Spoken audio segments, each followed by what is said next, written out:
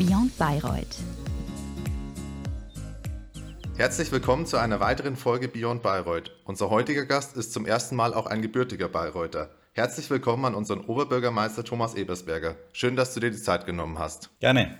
Thomas, vorneweg, wieso bist du für dein Studium in Bayreuth geblieben? Wieso hast du nicht andere Studienstädte, deine Heimatstadt vorgezogen? Bei mir war es so gewesen, mein Vater war sehr früh verstorben, meine Mutter war da ein bisschen auf mich angewiesen, um das Haus zu halten. Und da war für mich dann von vornherein klar, dass ich versuchen werde, hier in Bayreuth zu studieren. Und das habe ich eigentlich nie bereut. Es war eigentlich immer eine sehr gute Zeit. Du bist ja dann vielmehr nach deinem Studium auch noch in Bayreuth geblieben. Was war für dich der ausschlaggebende Grund, dass du dann relativ schnell auch hier in der Stadt dich engagiert hast und hier Fuß gefasst hast? Gut, ich habe ja eigentlich vorher schon angefangen. Ich war bereits in meiner Schulzeit in der Schülerunion aktiv, Jugendunion aktiv, dann bei der Bundeswehrzeit hier in Bayreuth. Habe dann hier den RCDS mit aufgemacht und mitgegründet, war lange in der Studentenvertretung aktiv gewesen. Das war für mich eigentlich von vornherein klar, dass ich meinen Lebensmittelpunkt in Bayreuth behalten möchte und dass ich von Bayreuth aus dann eben beruflich tätig bin. Thomas, danke für deine Antwort. Du bist jetzt auch seit mehreren Jahrzehnten sogar schon planerisch und gestaltend tätig in verschiedenen politischen Funktionen. Was würdest du sagen, wie hat sich die Stadt Bayreuth als Studentenstadt und als Unistadt vielleicht seit deinem Abschluss, seit deinem Staatsexamen verändert?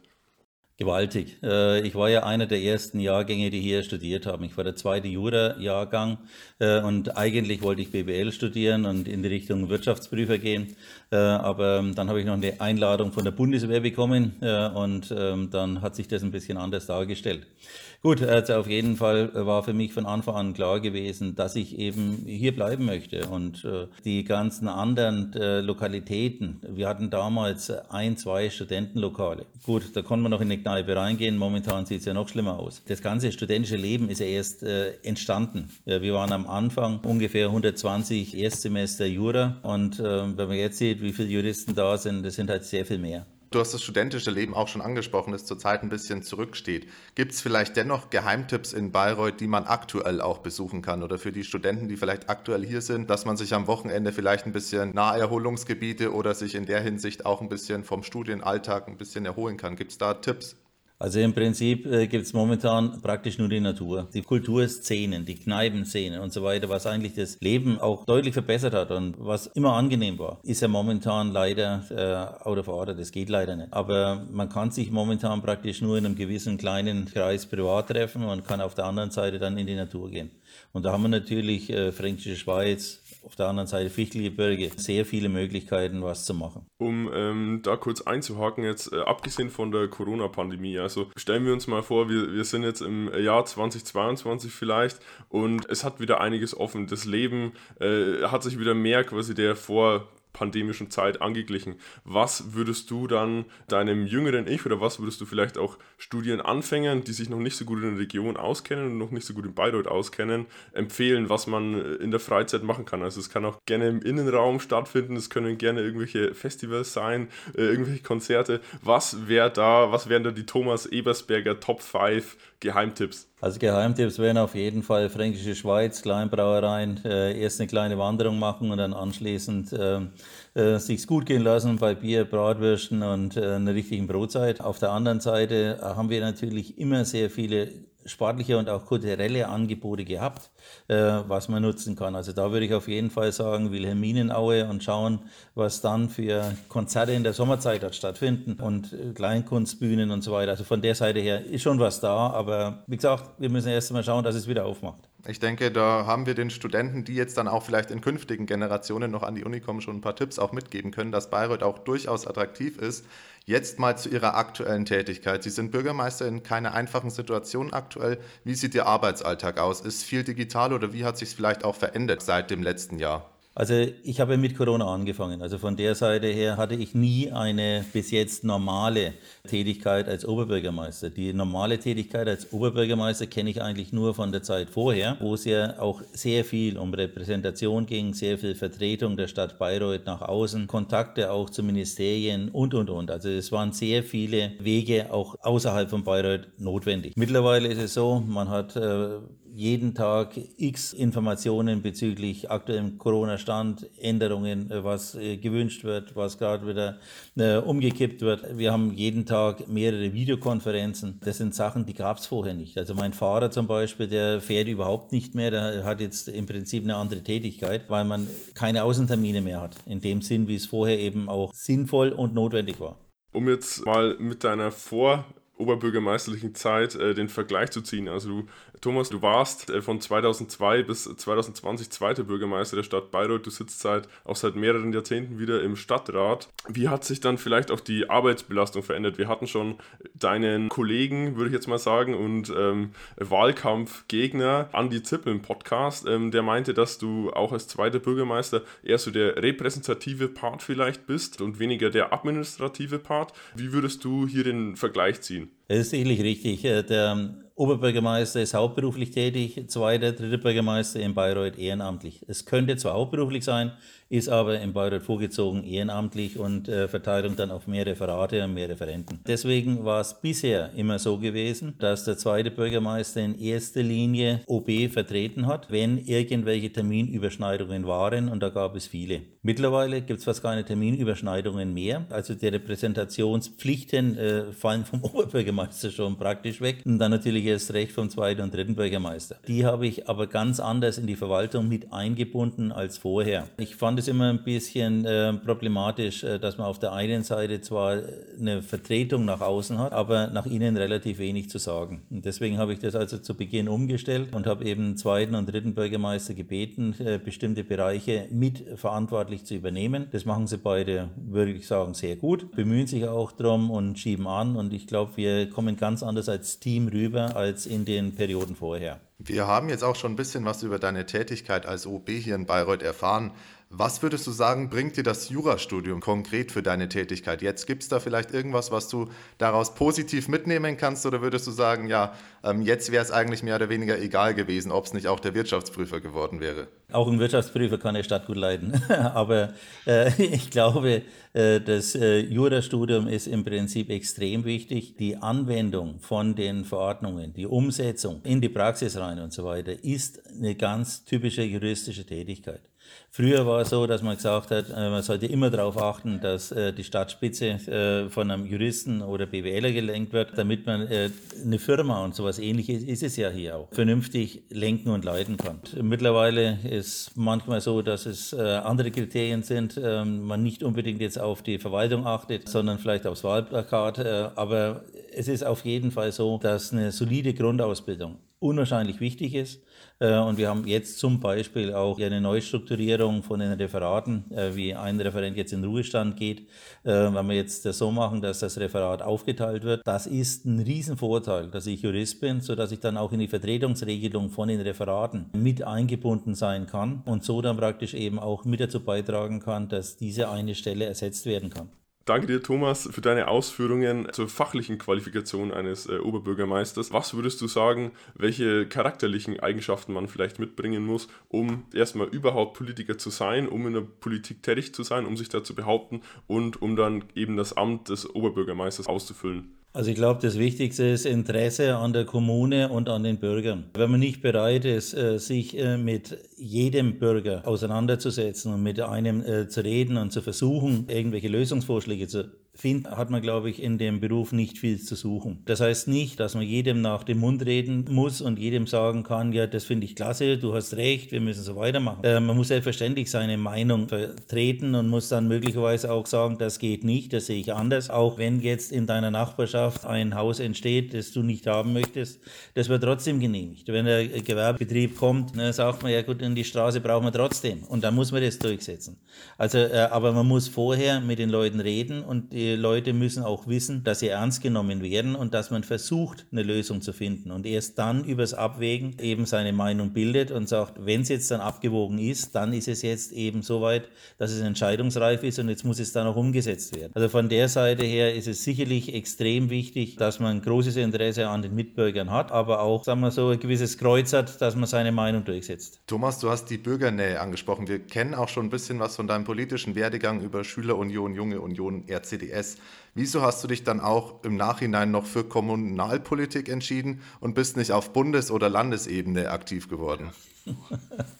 Sagen wir so, zum einen, ich wollte in Bayreuth bleiben und zum anderen war es auch so, ich habe ja direkt nach dem Studium ein Schild an die Wand genagelt, Rechtsanwaltskanzlei Ebersberger. Das lief relativ schnell sehr gut an und da war ich auch sehr ausgelastet und da dann auch so, dass ich mir gesagt habe, davon kann ich auch sehr gut leben, das ist auch sehr schön. Deswegen nehme ich mein Hobby als Kommunalpolitik und Bundespolitik und Landespolitik setzt ja auch voraus, dass ein entsprechender Platz frei ist. Und wenn man mit den entsprechenden Personen, die diese Positionen innehaben, gut auskommt, kandidiere ich nicht dagegen. Um da gleich einzuhaken bei deiner eigenen Kanzlei, also du bist ja immer noch Teil von EMC, wie kannst du das mit deiner Position bei der Stadt Bayreuth unter einem Hut bringen und wie hilft dir vielleicht auch diese Berufserfahrung jetzt weiter, um dich für das Wohl der Bayreuther Bürger einzusetzen? Also zum einen, ich bin jetzt Beamter und kann demzufolge nicht mehr als Anwalt auftreten. Meine Anwaltszulassung ruht und ich bin deswegen aus den Kanzleien ausgeschieden, bin also praktisch nicht mehr als Anwalt in irgendeiner Art und Weise tätig. Habe aber grundsätzlich noch meine Zulassung inne. Zum einen, dass ich nach meiner beruflichen Tätigkeit als Oberbürgermeister wieder als Anwalt arbeiten kann. Auf der anderen Seite bin ich auch noch Vertreter der Anwälte in dem Vorstand der Rechtsanwaltskammer und die Periode läuft noch. Und deswegen habe ich jetzt gesagt, das mache ich dann bis zum Ende mit. Nicht, dass Bayreuth damit einen Vertreter weniger in dem Gremium hat. Und daneben bin ich noch in dem Versorgungswerk der bayerischen Rechtsanwälte und Steuerberater und Wirtschaftsprüfer und Patentanwälte in dem engen Vorstand mit eingebunden. Und diese Tätigkeit mache ich noch neben dem Oberbürgermeister, aber das sind eben auch Ehrenämter und keine beruflichen Tätigkeiten. Genützt hat mir die anwaltliche Tätigkeit natürlich enorm, weil in welchem anderen Beruf kommt man so massiv mit den Problemen der einzelnen Mitbürger in Austausch als Anwalt? Als Richter hört man im Prinzip die Richtung, was man möglicherweise vorgetischt kriegt, was schon selektiert ist. Der Anwalt kriegt im Prinzip die Probleme vor Ort direkt mit. Der ruft halt einmal nachts um 2 oder um 3 eine Familiensache an, weil sie Probleme gerade mit dem Partner hat und ähnliches. Da ist man ganz anders eingebunden als in anderen Bereichen. Ich brauche nie eine Bildzeitung oder ähnliches. Also das Lebensganze Fülle als Anwalt kann man da mitnehmen. Es ist ein sehr interessanter Beruf. Gehalt ist sehr unterschiedlich. Thomas, wir haben jetzt auch viel über deine berufliche Auslastung erfahren. Jetzt nochmal, um auf dein Studium zurückzukommen. War es damals auch schon, die Universität Bayreuth ist ja sehr interdisziplinär auch ausgerichtet und versucht auch den Juristen wirtschaftswissenschaftliche Kenntnisse mitzugeben. Du warst zudem noch Gründungsvater des RCDS.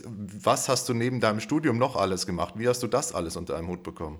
Sagen wir so, wir hatten damals einstufig Jura studiert. Das ist etwas anders als jetzt. Das war das sogenannte Bayreuther Modell, wo die Praxisphasen ins Studium mit integriert waren und wo man dann praktisch auch seine Referendariatsstation teilweise an der Uni mit Vorlesungen zugebracht hat, weil man vorher bereits die praktischen Phasen mit eingebracht hatte. Also man kann es nicht direkt vergleichen mit dem, wie es jetzt abläuft. Bei mir war es so, dass ich von Anfang an gesagt habe, also ich mache nicht die Mindeststudienzeit, ich lasse mir ein bisschen Zeit und mache parallel eben noch andere Sachen mit. Ich habe in den Semesterferien gejobbt, habe mir meine Referendarzeit noch ein Wochenendhäusle gebaut. Ich habe mir da sehr viele andere Sachen noch zusätzlich mit herangezogen. Und das Hauptargument im Prinzip für mich war natürlich die politische Ebene, weil ich damals den RCDS sehr, glaube ich, in Bayreuth bekannt gemacht habe. Wir hatten damals 64% bei der Uniwahl, hatten im Prinzip 13 von, glaube ich, 20 Sitzen im Studentenparlament und hatten damit natürlich auch eine Sonderstellung in Deutschland, was mir auch noch ein paar Posten dann eben im Bundes- und Landesvorstand mitgebracht hat. Mir auch Angebote gemacht worden sind, dass ich im Bundesvorstand hätte weitermachen sollen. Es waren viele Sachen, die mich motiviert haben, auch neben dem Studium meine Freizeit zu beschäftigen. Ich habe dazu natürlich auch viel Sport gemacht und Natur viel gemacht, aber natürlich, wenn es hart auf hart ist, dann muss das Studium ran und man muss alles versuchen, dass das dann vernünftig läuft. Um gleich bei der politischen Schiene, in der politischen Schiene einzuhaken, Markus und ich haben im Vorfeld des Podcasts einen Artikel über dich gesehen, über dein 16-jähriges Ich, da meintest du möchtest Politiker werden und man kann es ja aus deinem Lebenslauf jetzt schließen, also der Plan ist vollständig aufgegangen. Hat sich das dann auch so durchs Studium durchgezogen, also bist du wirklich ans Studium rangegangen und hast gesagt, okay, ich möchte jetzt in die Politiker, Kaderschmiede, Universität Bayreuth und danach als Oberbürgermeister Thomas Ebersberger rauskommen? Oder gab es vielleicht während des Studiums auch den einen oder anderen Rückschlag oder die eine oder andere Idee, die du ganz interessant fandest und die dich vielleicht auch so von dem Weg so ein bisschen weggebracht hat? Sagen wir so, ich hatte nicht jetzt das Ziel, das muss ich machen und das ist mein absoluter Lebenstraum. Bei mir war es immer so, wenn ich was mache, egal wo ich platziert bin, ich muss immer schauen, dass ich im oberen Drittel mitschwimme und schaue, dass ich mich da dann zurechtfinde, egal wo. Ob ich jetzt Fliesenleger machen würde oder Bäcker oder Wirtschaftsprüfer, völlig wurscht. Ich muss schauen, dass ich im oberen Drittel sei. Wie gesagt, als 16-Jähriger ist mein Vater gestorben und da bin ich halt einmal so durch den Garten gelaufen und war ziemlich deprimiert.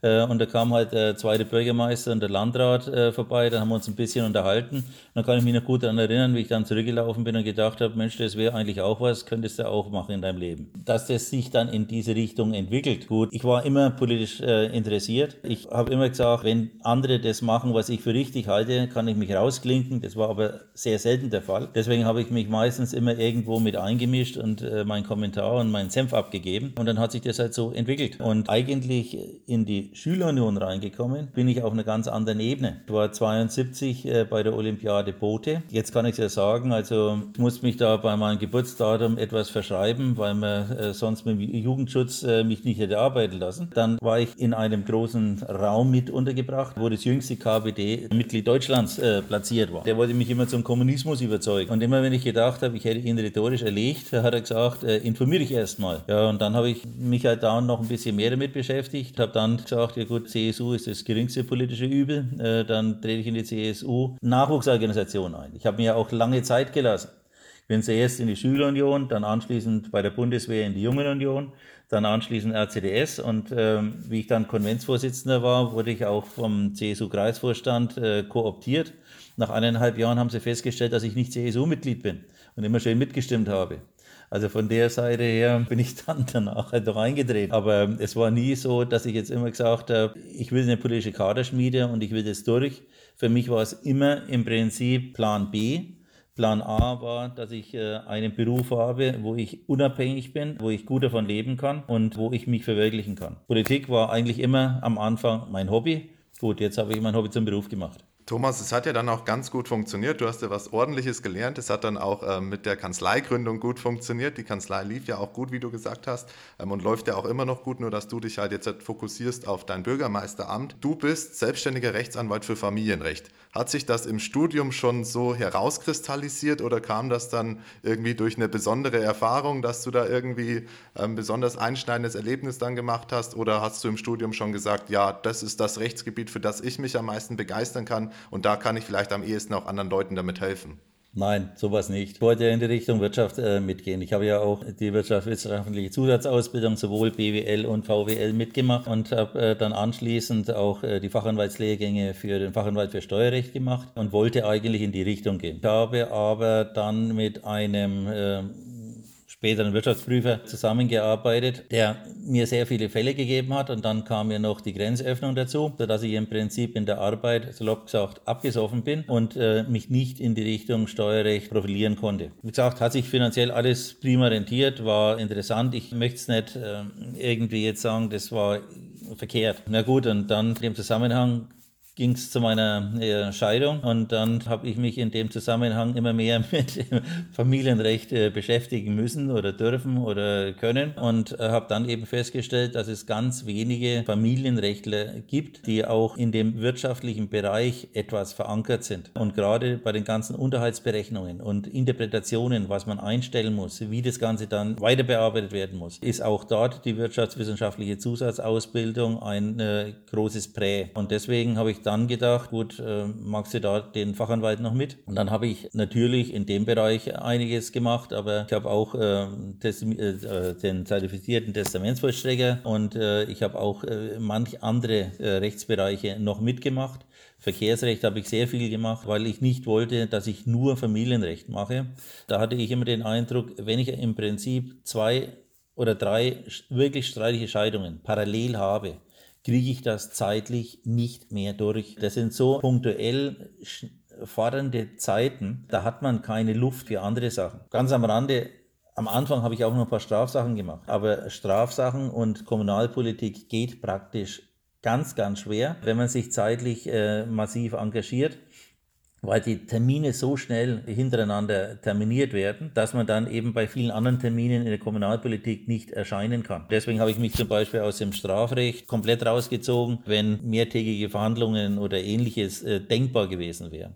Also von der Seite her habe ich mein Leben schon an der Kommunalpolitik mit ausgerichtet. Danke für den Einblick, Thomas. Wir haben jetzt die letzten paar Minuten sehr viel über deine Vergangenheit geredet. Lass uns doch mal den Blick auf deine Zukunft richten. Was hast du im Moment noch für Ziele, also sowohl politisch als auch beruflich? Was steht in der nächsten Zeit an und was ist vielleicht auch für dich mittelfristig jetzt so ein Ziel, von dem du sagst, okay, das will ich jetzt noch unbedingt erreichen? Also es ist ja so, dass ich nur eine Periode habe. Danach ist ja die Altersgrenze, dass ich nicht weitermachen kann. Das heißt, ich muss das, was ich jetzt umsetzen möchte, möglichst massiert anschieben, damit eine Realität besteht, dass es umgesetzt wird. Was mir ganz wichtig ist, sind Maßnahmen im Bereich Umweltschutz. Es daneben dann mehr Wohnraum, gerade für junge Familien und so weiter, dass man da praktisch mehr macht. Und auf der anderen Seite jetzt auch noch möglichst schnell der Ausbau vom Hans-Walter-Wild-Stadion, damit die Möglichkeit eben bleibt, dass wir eine Sportstadt bleiben und wieder wachsen. Weil ich glaube, auch gerade für die Jugendlichen und so weiter ist es extrem wichtig, dass man ein breites Spektrum an sportlichen Aktivitäten anbieten kann. Und da sind wir, glaube ich, mit Basketball erste Liga, Eishockey zweite Liga und dann möglicherweise Fußball dritte Liga für so eine Stadt mit 75.000 Einwohnern sehr gut aufgestellt. Wir haben momentan eine gewisse Möglichkeit und das sollten wir auf jeden Fall versuchen auch umzusetzen. Ja, Thomas, dadurch gewinnt die Stadt Bayreuth ja noch mehr an Attraktivität. Gibt es vielleicht eine Sache, die du den interessierten Jurastudierenden noch mit auf den Weg geben möchtest? Warum sollte man sich für Bayreuth entscheiden? Und vielleicht auch an die Leute, die schon hier sind, warum sollte man die Zeit in Bayreuth in besonderer Erinnerung dann auch behalten? Also ich glaube, dass Bayreuth eine sehr hohe Lebensqualität hat und das Preis-Leistungs-Verhältnis auch klasse ist. Ich glaube auch, dass man in so einer überschaubaren Stadt die Freundschaften vertiefender hinkriegt als in großen Universitäten. Bei uns war es noch so, dass man teilweise am Markt hat aufpassen müssen, dass der Professor einen nicht zuerst gegrüßt hat, weil die Relation noch so persönlich war. Das ist jetzt heute sicherlich nicht mehr der Fall. Aber trotzdem haben wir eine überschaubare, familiäre Universität, die Spielräume bietet und auch kreativ ist.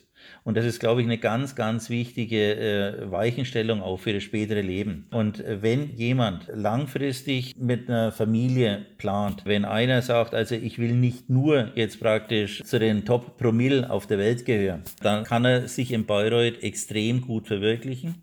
Und wir bemühen uns, dass wir dann eben auch entsprechende Einfamilienhausgrundstücke und Ähnliches mit vorhalten. Wir haben ein tolles Schulangebot, wir haben von den Kindergärten her tolle Auslastung, also von der Familienauslastung her sind wir wirklich top, da muss man lange suchen, dass man was Besseres findet. Sicherlich gibt es woanders noch ein bisschen mehr Jobs und vielleicht noch ein paar Jobs, die noch ein bisschen besser bezahlt sein könnten, aber von der Lebensqualität her und vom Preis-Leistungs-Verhältnis sind wir mit Sicherheit ganz weit vorne und deswegen bin ich überzeugt, dass es sich für jeden rentiert, darüber nachzudenken, ob er nicht seinen Lebensmittelpunkt nach dem Studium nicht auch in Bayreuth setzen möchte und vielleicht auch von Bayreuth ein bisschen ausstrahlen möchte. Also bei mir war es so, ich habe also sicherlich wesentlich mehr Geld in Sachsen und Thüringen verdient als in Bayreuth über meine Rechtsanwaltskanzleien. Ich habe mich immer hier in Bayreuth wohlgefühlt und es war immer mein Lebensmittelpunkt. Es waren noch jetzt gute Schlussworte. Also Markus und ich können das Zugezogene auch nur zustimmen. Die Oberpfalz ist zwar schön, aber Bayreuth ist auch kein schlechter Fleck. Ich würde mich an dieser Stelle auch ganz herzlich, Thomas, bei dir für deine Zeit bedanken und auch für dein Interesse am Podcast. Also wirklich sehr cool, dass du heute die Zeit gefunden hast und möchte dir auch noch viel Glück wünschen und viel Erfolg in der laufenden Amtsperiode und was es deine zukünftigen Ziele angeht.